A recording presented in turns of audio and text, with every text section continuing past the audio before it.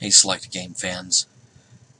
Roller at thelogbook.com here with a little bit of a note about the audio on this upcoming show. Obviously, there's a little bit of a problem because I wind up sounding a bit like a Dalek for just about the first half of it. I'm not exactly sure why. I am recording this now on my webcam microphone rather than my Blue Yeti, so it's just possible that the cross-country move was unkind enough to the Blue Yeti that it finally gave up the ghost. You have to keep in mind, this is a great big monster of a metal microphone that has, taken at least 1 6-foot fall onto a concrete floor before, so it wouldn't entirely surprise me if it were to check out early on me. It's just kind of disappointing. I apologize for the audio quality, and I hope you still get something out of the show. It may be more of a YouTube experience than an audio experience, but I just wanted to give you a heads up. Yes, I'm aware there's a problem.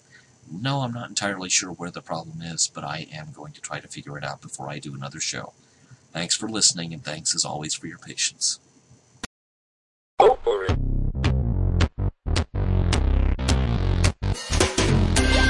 The late 70s and early 80s, the boom years of the video game industry. Thank you. And my game system was the Magnavox Odyssey 2. Yeah. Sleek, stylish, futuristic, and totally underappreciated. Oh, Let's change that. do it. I'll dig through the Odyssey 2 library, introduce you to each game, offer a few of my own expanded memories of playing them both then and now.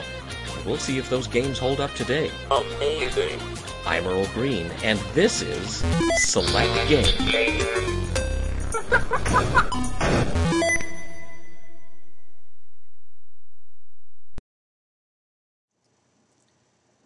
Welcome back to Select Game, the first edition of 2019. I'm Earl at thelogbook.com. It's good to be back.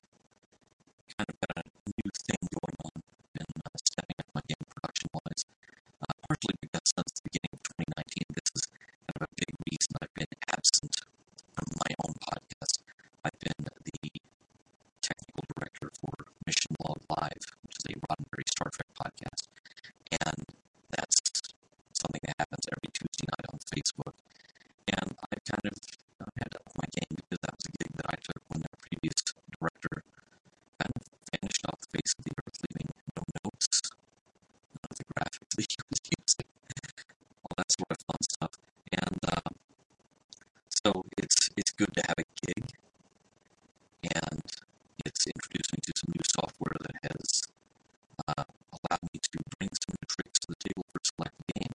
So, for example, this whole show that I'm doing right now, I am doing live. I'm trying to do it with no edits, no cuts whatsoever. So, we'll see how that goes. We'll see if that's possible. It's one thing for me to be pushing buttons for other people's podcasts, quite another for me to be pushing buttons and basically live directing a TV show that I'm in. I'm the only person who is in it. Now, for a variety of technical reasons, we are unfortunately limited to another what I call emulator episode. So I hope that doesn't turn too many people off. This time around, we are going to play some games that were released for the video packaging 7400 Plus in Europe. Now, if the Odyssey 3 had made it to market in the US, these would almost certainly have been the enhanced versions of the same games released to the American market. But as it is, they only made it to market in Europe. And that's something I can only do on an emulator because I don't have a Video Pack Plus handy. And so I figure if we're going to do an emulator episode, so to speak, we'll try to make a virtue of it and do something that I couldn't do without the emulator. As a bonus, one of the games that I will be playing in this installment of Select Game will be Flashpoint. Now, I realize I just played that one a couple of shows ago when I did the whole long story of the rise and fall of the Odyssey 3 and why it disappeared before it ever had a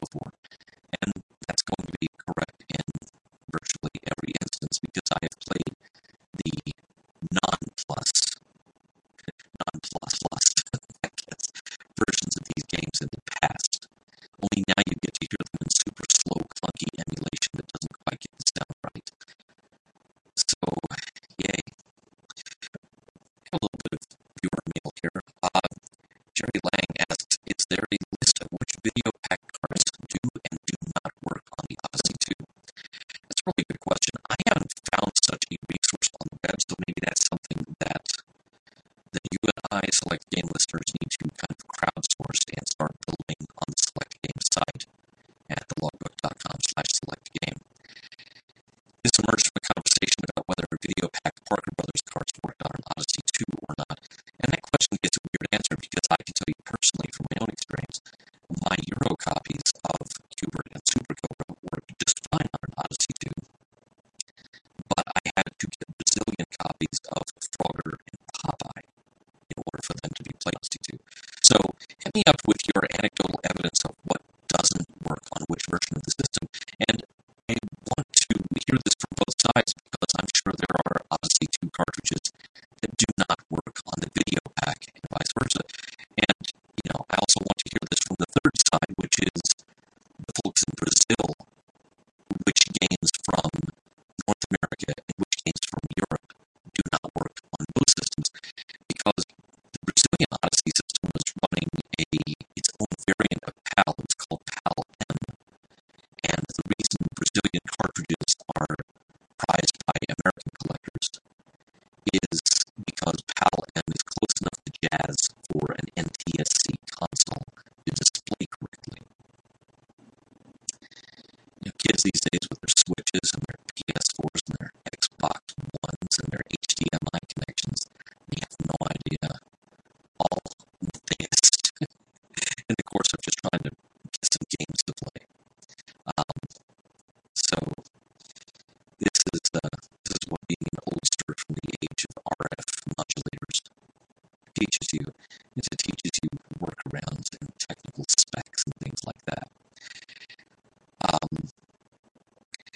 I have some more information here from Kevin Bunch, who's the same video game history researcher extraordinaire who pointed me toward a lot of the information that made the aforementioned Odyssey 3 episode such a wonderful piece of uncovered history. He is continuing to dig into the histories of numerous systems from the 1970s, and a lot of his work so far has been uncovering the surprisingly storied history of the RCA Studio 2. But whenever he comes across interesting tidbits of information related to the Odyssey and Odyssey 2, he lets me know. And that brings us to these wonderful tidbits from Merchandising Magazine. Now this first one. This one is from June 1979, and you see here that, we have Take the Money and Run, Computer Intro, and Orbiting Math Game. Now, based on the game mechanics, I think this almost certainly has to be I've Got Your Number, the Orbiting Math Game does. And Electronic Battle Charge, I don't know about that one. Could that be War of Nerves, perhaps? That's interesting. Now, from the October 79 issue of Merchandising Magazine, another blurb on what Magnavox is doing. And by the way, I'll include the full clippings on the show site at thelogbook.com/selectgame, because they do mention more than just what video game systems are upcoming. And there's a part of the June 79 clipping that's talking about this revolutionary idea of a video recorder with a timer that could record something for you, even if you weren't there to press record. That'll never catch on. So from the October 79 issue of Merchandising Magazine, I've Got Your Number now has its name, but we have, I like this one, Whirlybird and Orbits. Now, I'm thinking that almost certainly has to be Out of This World and Helicopter Rescue. And, I hate to say it, I almost like this collision of names better. Out of This World is so generic, and Helicopter Rescue couldn't possibly be more generic. So, there you go. The game titles that almost were from the 1970s. So, very special thanks to Kevin for that. I strongly urge you to check out the video of his presentation on the unexplored avenues of development that might have made it to market if RCA hadn't canceled the Studio 2 console. This was done at MagFest, and they have put it on YouTube. I will include a link to that on the show page at thelogbook.com/selectgame as well. Let's see, what else do we have? I am way overdue, like 2 shows overdue, giving a shout out to Sean Hankey and everyone in the Facebook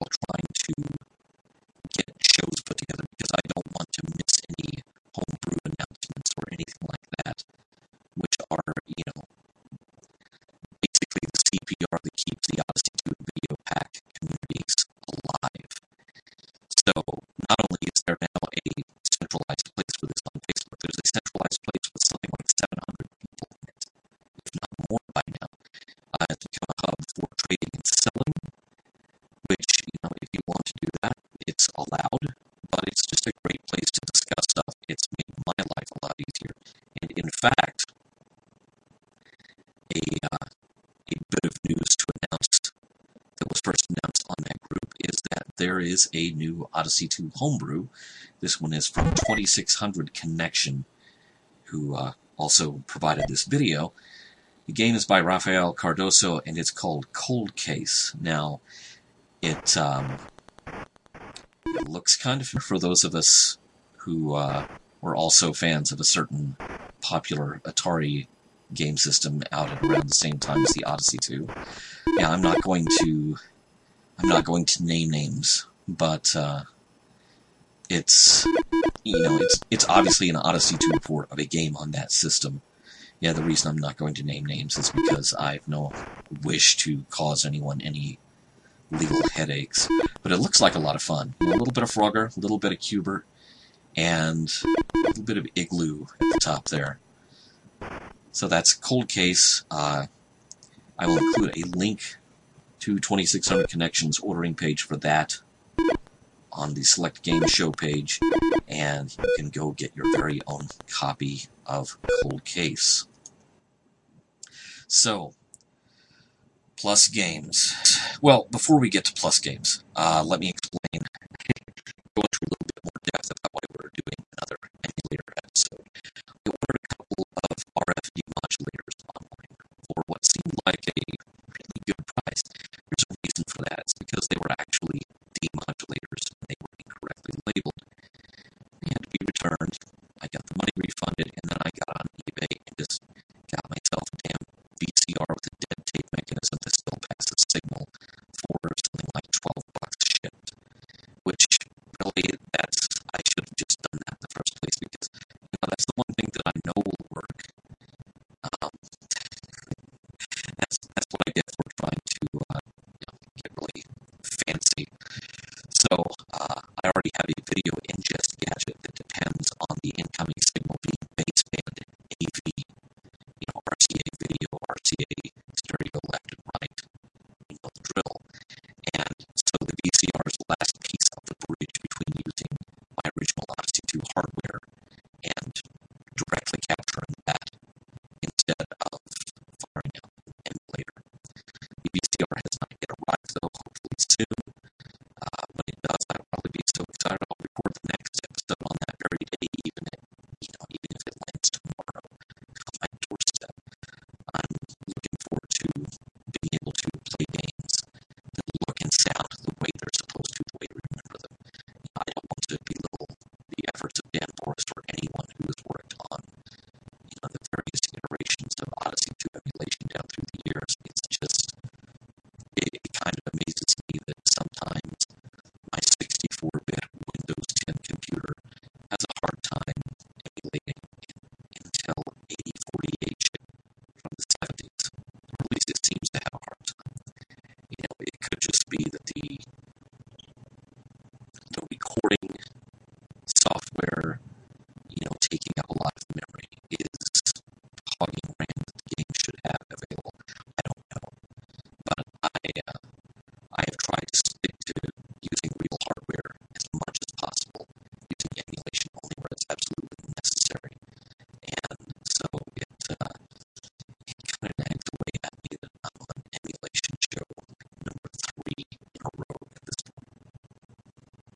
With that in mind, if we are going to do emulation, let's do emulation to play something we couldn't normally play on basic Odyssey 2 hardware. So we're going to roll the clock back and play the plus versions of games that we've already covered. These games did make it to market in the UK for the VideoPack G7400 Plus. They probably would have been released in the US for the Odyssey 3 had the Odyssey 3 made it to market.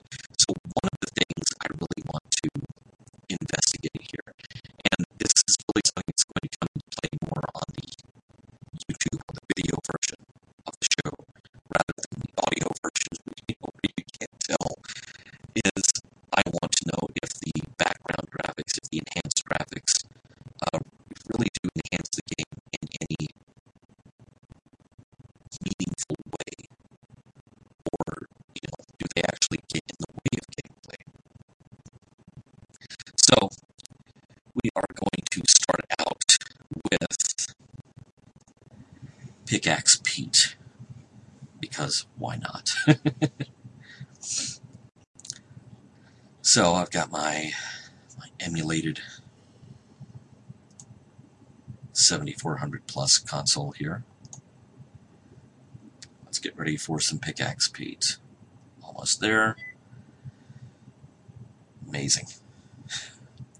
And again, this is running on emulation, so there will be, it'll be stuttery, it'll be slow, and I really do apologize for that.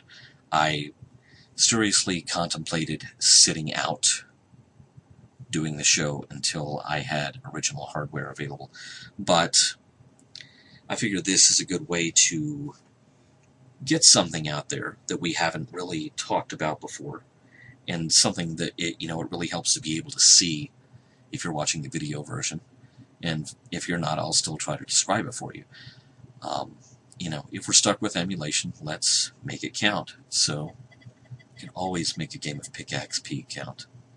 Now, what we see here is down the center of the screen, there is a kind of a green pattern of wooden planks. So I guess there's your mine shaft. Surrounding it on either sides to the edge of the screen is a repeating sort of tiled pattern of rocks and boulders and stones and things. So it really, whereas the whole thing about the Misty Mountain mines before was something that existed entirely in the documentation for the game. And, on screen it might as well have been a monkey throwing barrels at you. Oops. This makes the setting a tangible thing. Whoa, I thought I was going to die there. I like it down in the bottom left-hand corner of the screen. There is a break in the pattern of rocks, and there's a skeleton wearing what looks like a sombrero. He's the player before you who didn't make it. I'm not going all the way down there for another pickaxe, guys. Sorry.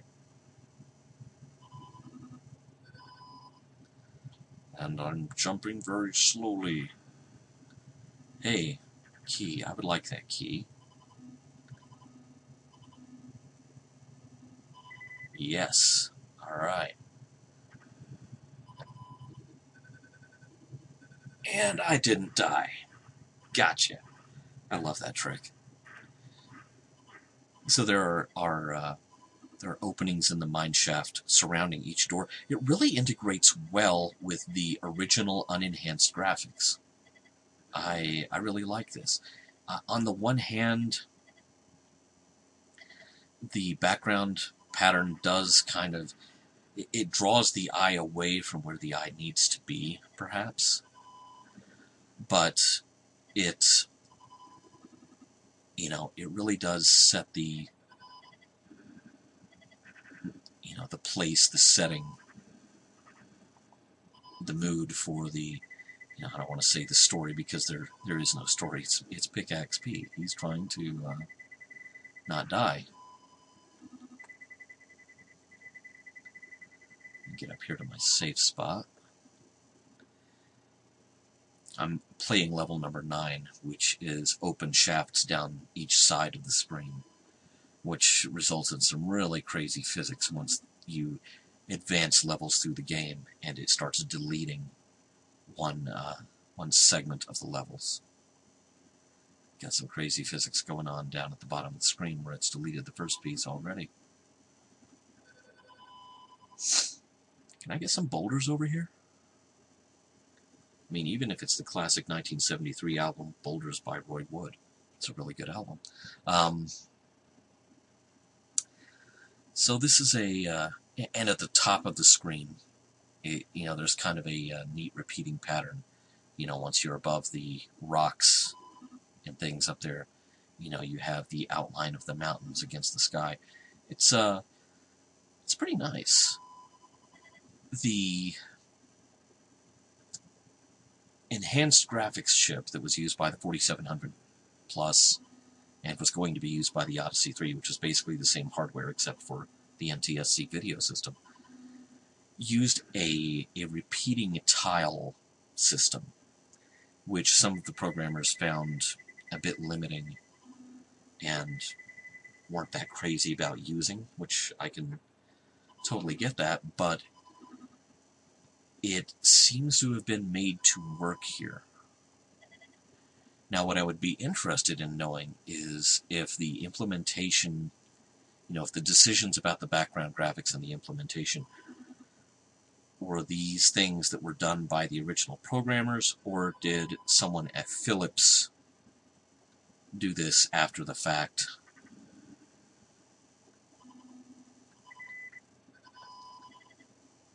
Narrow escape. Oh!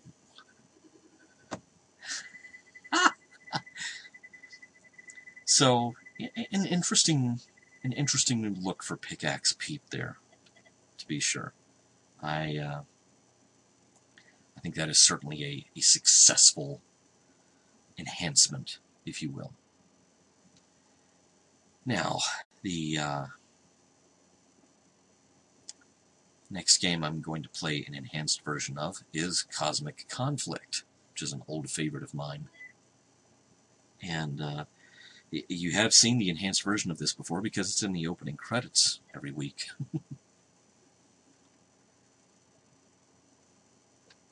It adds some planets, some very colorful planets, to the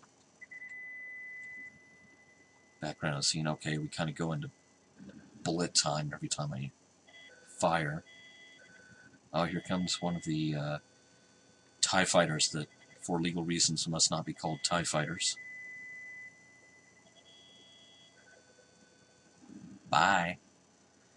Also adds a control panel to the bottom of the screen where, there didn't need to be anything fancy down there. The original game just put your number of enemy ships remaining and your amount of energy remaining, which is factors into how many shots you can still fire, how many hits you can take from the TIE fighters, which for legal reasons must not be referred to as TIE fighters, which I keep blowing up, even though they aren't TIE fighters. But I blow them up like TIE fighters, because that's just how I roll. Jeez, there's an awful lot of them. But instead of just putting those number readouts in little rectangles, I thought I was going to buy the farm, or at least make a down payment there. It puts these in a sort of a little control panel.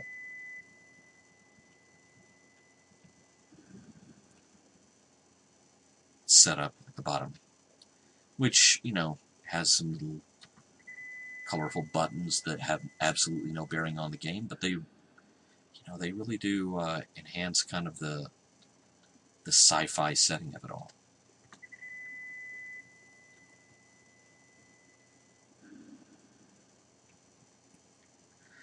And there are also some stars that are part of the background image, which kind of meet up with the, a stealth ship. That's interesting.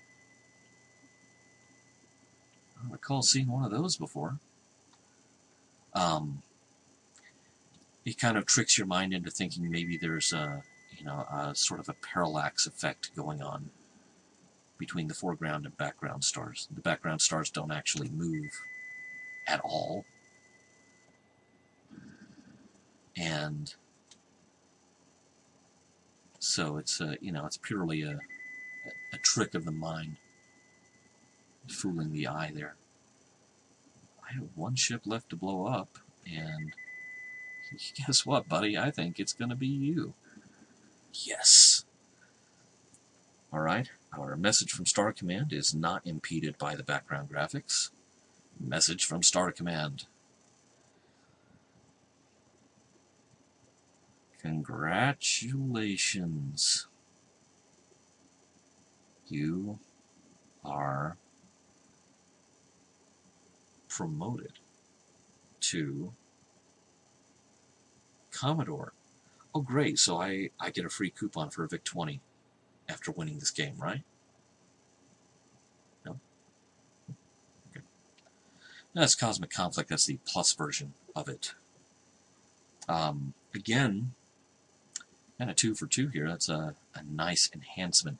Now let's let's talk about the next game in the lineup, because it underwent not just a graphical change, but a total change of title before it was released. This was released only as a Plus game in Europe. And what we knew as Attack of the Time Lord became Terrahawks. It suddenly became licensed to the last of the great Jerry Anderson Super Marionation show. Well, no, this wasn't Super Marionation, was it? We'll just keep watching the credits here, because I think it's Super Macromation or something. And Hudson Color. It's, so basically Terrahawks was your very typical Jerry Anderson puppet show. It's very Space 1999-esque hardware. You have your cast of characters. You have the good guys, you have the bad guys, and never the twain shall meet except in battle. And of course, Zeroids, because you always have to have Zeroids. And Dr. Neinstein. Terrahawks, I don't think this was, yeah, Super Macromation. There we go. There we go. And Hudson Color. What the heck is Hudson Color? You know, it's kind of interesting. If the graphic style of that show open looked familiar to you, it should, because, and I went and looked this up because it certainly brought this to my mind, and I went and looked it up on IMDb. The done-by-hand cell animation for the Terrahawks Open was done by Kevin John Davies, who also did the same function at Rod Lord Animation Studios for the BBC's 1981 TV adaptation of The Hitchhiker's Guide to the Galaxy, which I think what people really remember about the TV version of that, the attempt to adapt that to TV, is these graphics. And so looking at the Terrahawks Open, I thought, that looks very Hitchhikery, and I wasn't wrong. So there you go. The the Terrahawks backstory there. It's basically a Jerry Anderson space adventure series. It's really, in a lot of ways, plot-wise, as if you care, as if this has any bearing on the game. Terrahawks reads a lot like UFO, except, not trying to be quite so gritty and grown up. So, that, now that you know what Terrahawks the game is, let's, or now you know what Terrahawks the show is, let's play Terrahawks the game, and get it loaded up here.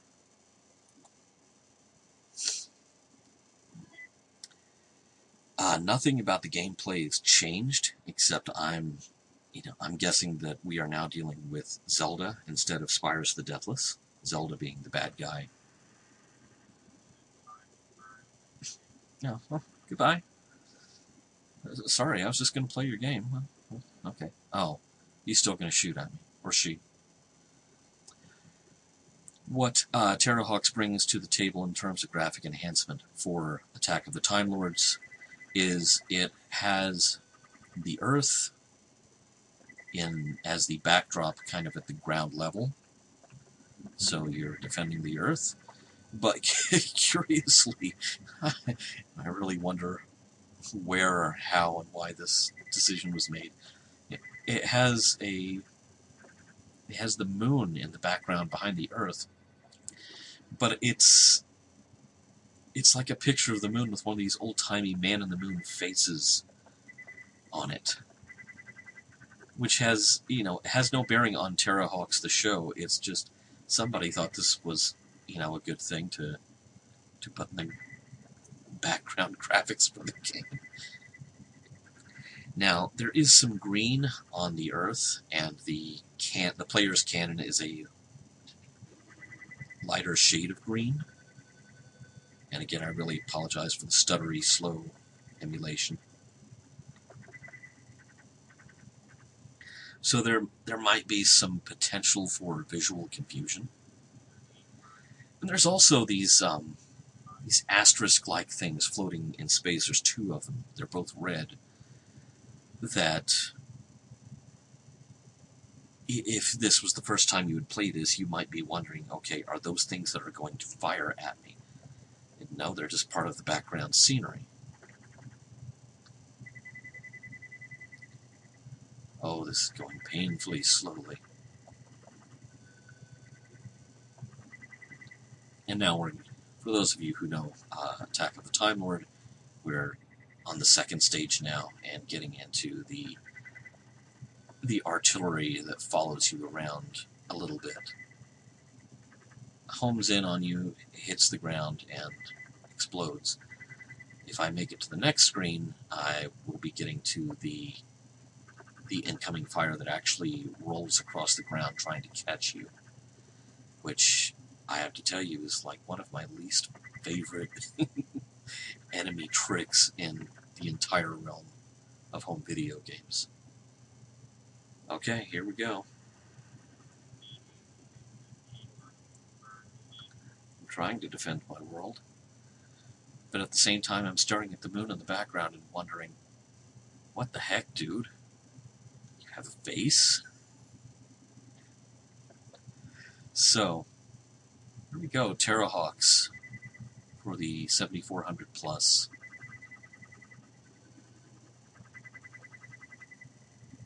And don't worry, I'm going to play this out to the bitter end. Here, got your Hunter Seeker thing.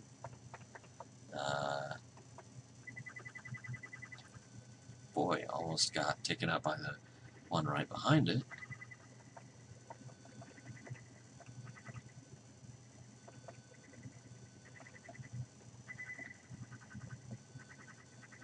Oh, what I would not give for this to be moving full speed. This is just painful.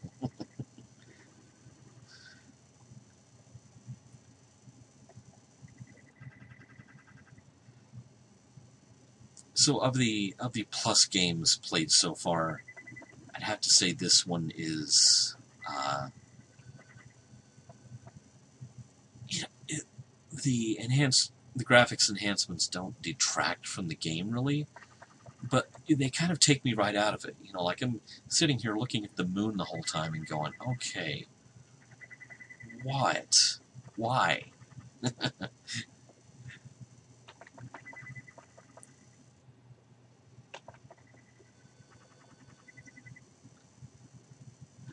Despite the slowdown in the gameplay, I'm not playing a bad game of this. It's just that the moon is staring at me and making me self-conscious.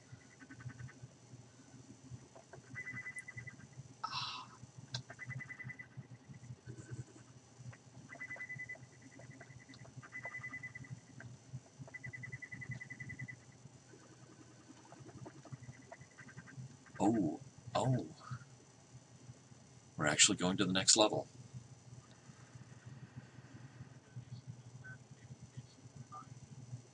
Now we're playing with power.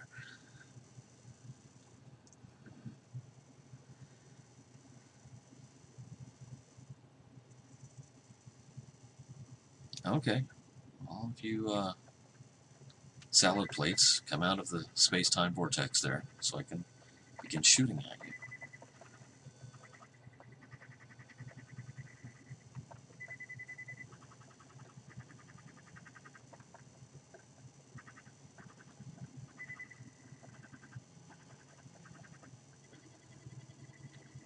Oh yeah, the diamond-shaped ones. I hate those things.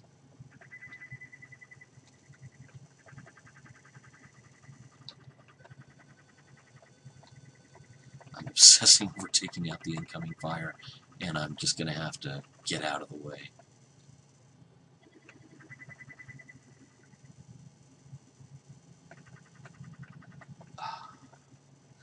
I think next time I play emulation, I'm going to pre-record it, and I'm going to play it back fast. Now, the game sound and me will sound like we're in the Chipmunks, but the game might actually look somewhat normal. Wow, I've actually made it to stage 5.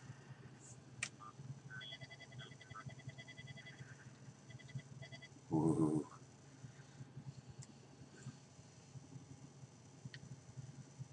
This just makes me want to play the unenhanced game at full speed.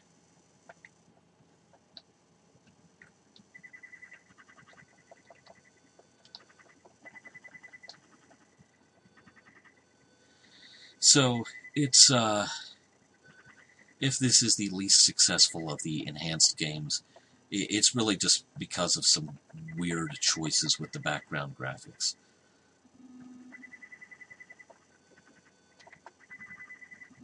I'm looking at you, Mr. Moon. Apologies to anyone actually named Mr. Moon who might be listening, because I can actually think of one. Don't. Oh.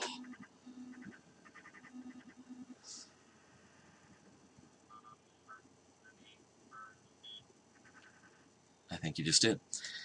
Okay, so really, the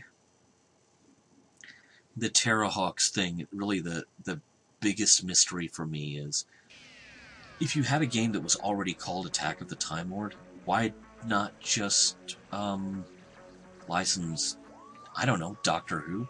And there is actually, I went and did a little bit of research on dates that things came out, and there is probably a very good reason that Attack of the Time Lord did not become the official first Doctor Who video game.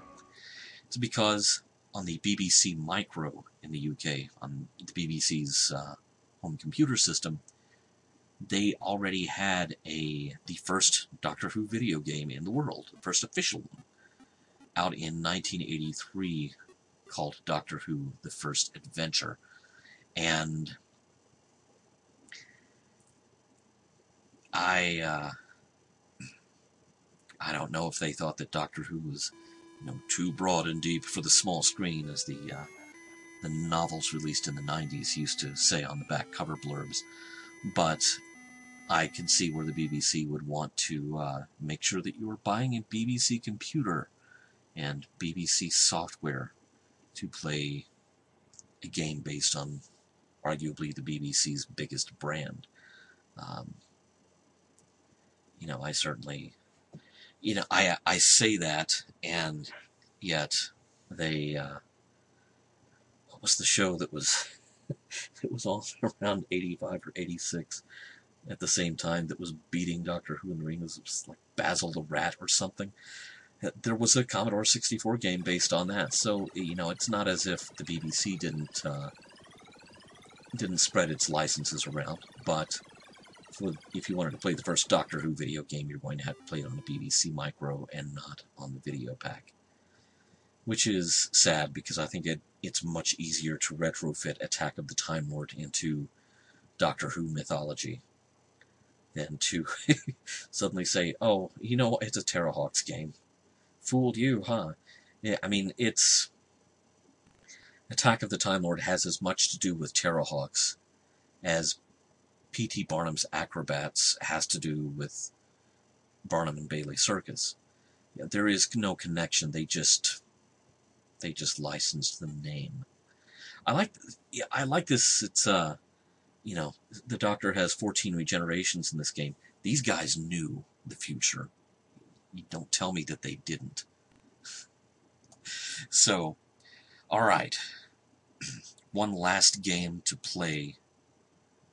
And it's not so much an enhanced game as a game that lived entirely within the enhanced graphics set of the Odyssey 3. This was Rex Battenberg's Flashpoint. This would have been a 2-joystick game, probably would have... Now, I believe the Odyssey 3 system design had joystick holders toward the back of the console. And so you might have been able to do it there and have that hold the joystick steady. This is one case where I'm glad for emulation. So obviously this is nothing like an Odyssey 2 game. The graphics are obviously, even if they're still primitive by modern standards, they are operating on a much finer grain. So it's a bit like Robotron. You're trying to take stuff out with one joystick to control your firing direction, the other to control your movement. And you're trying to defend the green area in the middle. You get a bonus for every tile of the green space in the middle at the end of the round. Yeah, a typical game for the American market. You're not trying to defend people, but by God, these zombies are doing a number on our property values, and something's got to give. So, takes its sweet time tabulating the bonus for the preserved tiles of the game.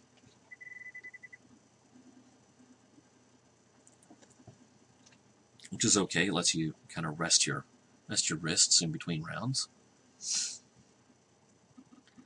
Alright, so, oh wow, that's pretty much that whole corner of the screen. Enter a flashpoint to protect the city. Only one can rule the night, and it's probably not me.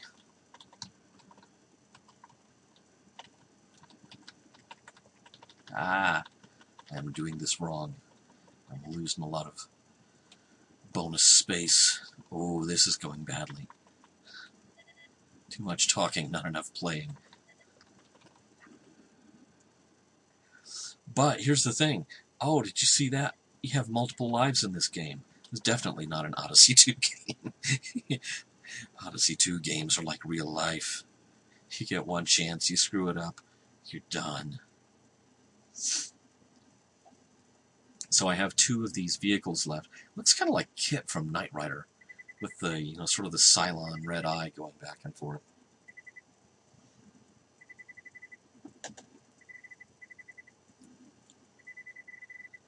I didn't do badly, but boy, I could have handled that level a lot better. Zombies are unforgiving. And so I'm going to go find more of them and kill them.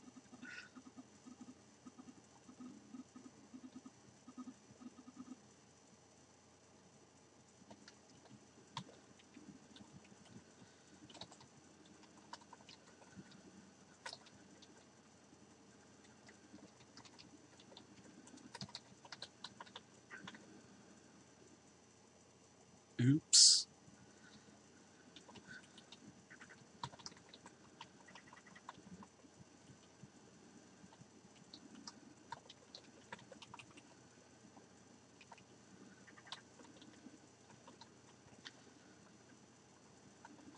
I would love to have one of the real Odyssey 3 prototype consoles and play this with the actual intended controls instead of, the numpad and the arrow cluster on my PC.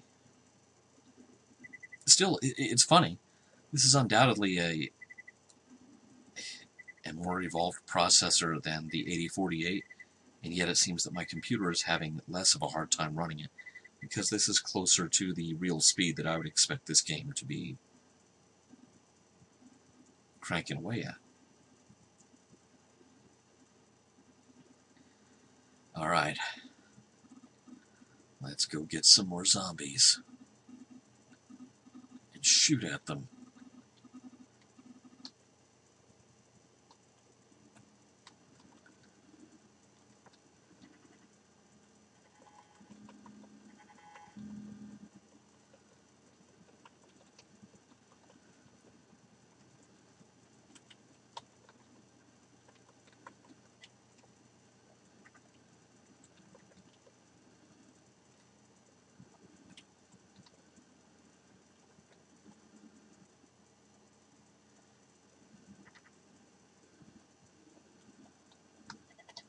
Yeah, the less of them there are, the faster they move. Typical. It was just my luck. The fewer of them, I mean. Oh, I've gotten some bonus vehicles.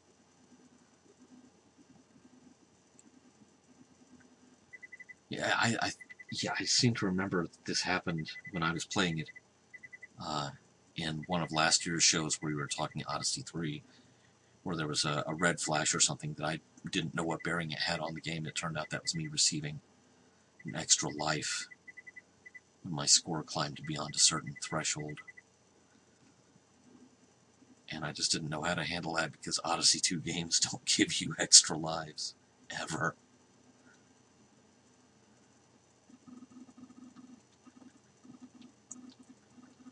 Oh wait, they're back over there in that corner. The zombie scourge is spreading.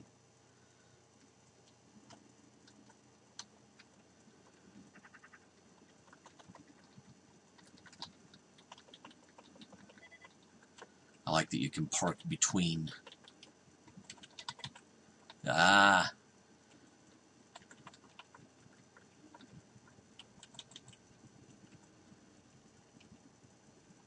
Okay. At this point, I've left my the safe square in the middle. Okay, I'm not even worried about the bonus this round. I'm just trying to not die. And I'm failing. Oh, hey, y'all remember me? I'm over here now. Eat white hot electric death. Thank you. Okay, almost up to 50,000 points. The bonus tabulation is not going to be kind to me here because but I still got an extra vehicle, it looks like. Yeah, I abandoned defending the home square.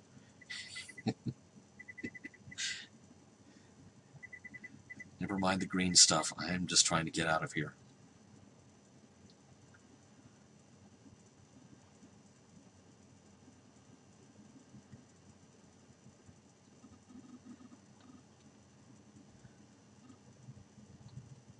You pesky zombies.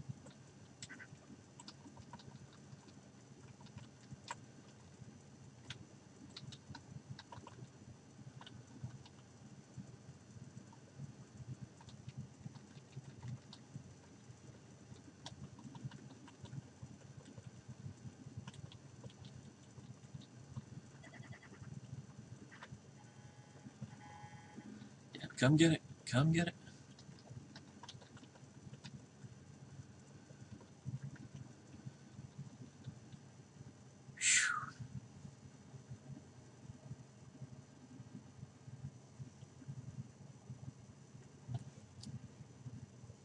It's not pretty, but it works.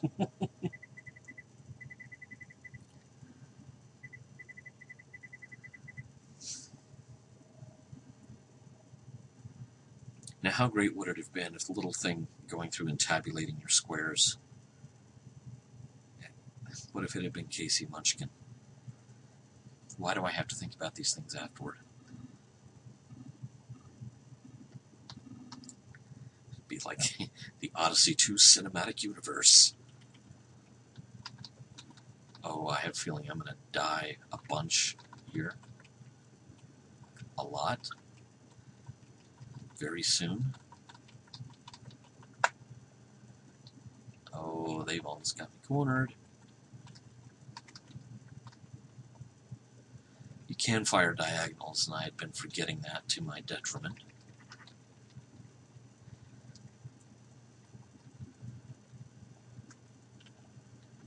Alright. That's it. Y'all just come march to your death. Bye.